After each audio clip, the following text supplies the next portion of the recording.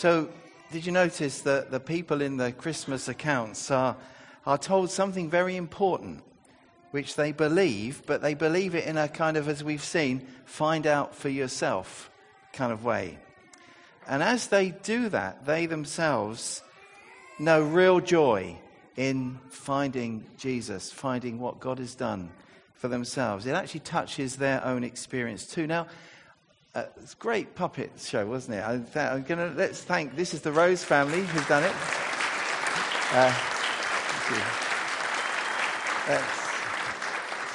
That's Andrew and Alice and Beth and Oliver and Isabel and Will. That's right, isn't it? Yeah. So thank you very much for doing that. I think an idea formed around a lunch table. One of the students in the church kind of got involved in it, and we gradually developed, and it's been great to see. But we've seen, I hope you got the idea, they all had to find out. And the sheep wasn't wandering off. The sheep was actually finding out for itself. That's the point. Now, here's the thing. How can we find out for ourselves? How do we do that? How could we know that kind of joy? Now, there's no set formula, really. Even in those three accounts of Mary's response, of the shepherds, and of the wise men, they all had a slightly different journey, didn't they? But there were some interesting common elements. We come individually. Each of our stories will be slightly different because we are individual people. And it's not a process of finding Jesus. It's not like going through some kind of sausage machine type process. It's an individual journey to know God for ourselves. So there's no set formula. Every journey is different, but there are some common elements. And I've just thought of three of them. First of all, we each need to make a decision to find out for ourselves. Like the shepherds did. They said, okay, let's go. We're going to go to Bethlehem and see.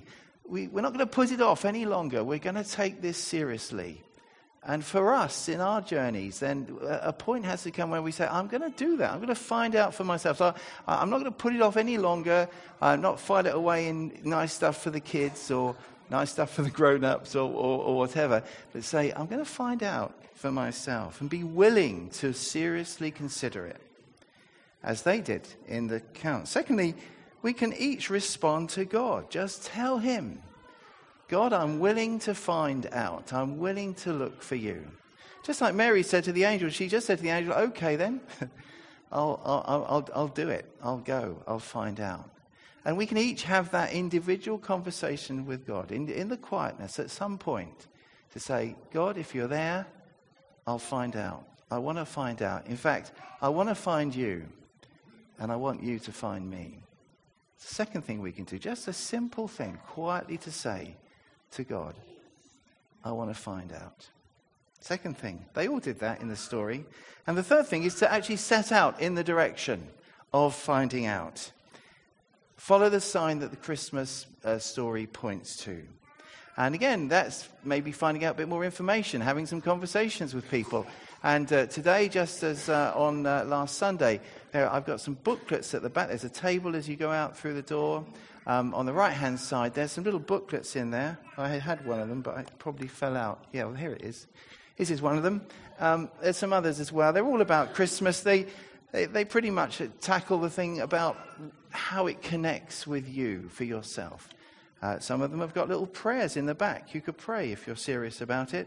All of them have this card, which we produced here, which is a way simply of getting back in touch with us if you'd like to explore through the Christianity Explored course. That's starting in February. You want to sign up for that? Put your name and address on here. Stick it in the little post box by the side, and we'll be back in touch with you. You might want to come to a one-off open evening about finding faith, or you might want to just have a chat with someone over coffee, just to explore it together.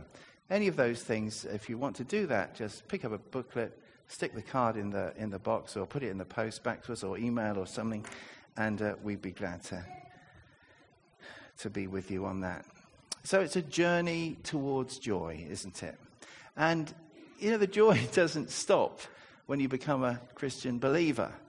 The joy continues. It's not that there's no suffering as well. It's as any Christian who's honest will tell you. But there is this sense of walking with God, walking with Jesus through our lives, and that is joyful.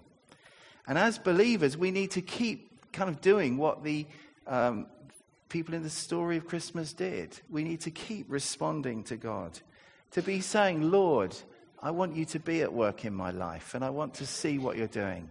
I want to be working with you. Help me to see you, and not just to treat you like an idea, but a person who's walking with me in my life. Wherever we are as believers, we need to be aware of that element, don't we? Willing to follow, looking for what he's doing. We don't want to stop following Jesus. Following Jesus is a lifetime thing. Let's keep going. But whether we're starting the journey or needing to be sustained on the journey, there's this process of responding and finding out. And both at the beginning and as we go through, there's joy to be had on the way.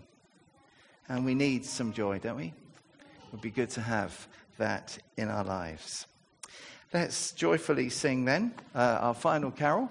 Hark the herald angels sing, glory to the newborn King. This is our last carol, and then I'll close in prayer, and that'll be the end of the service. If you would like to chat, or feel free to have a chat, come and talk to myself or Peter or somebody in the band here. That's Peter there.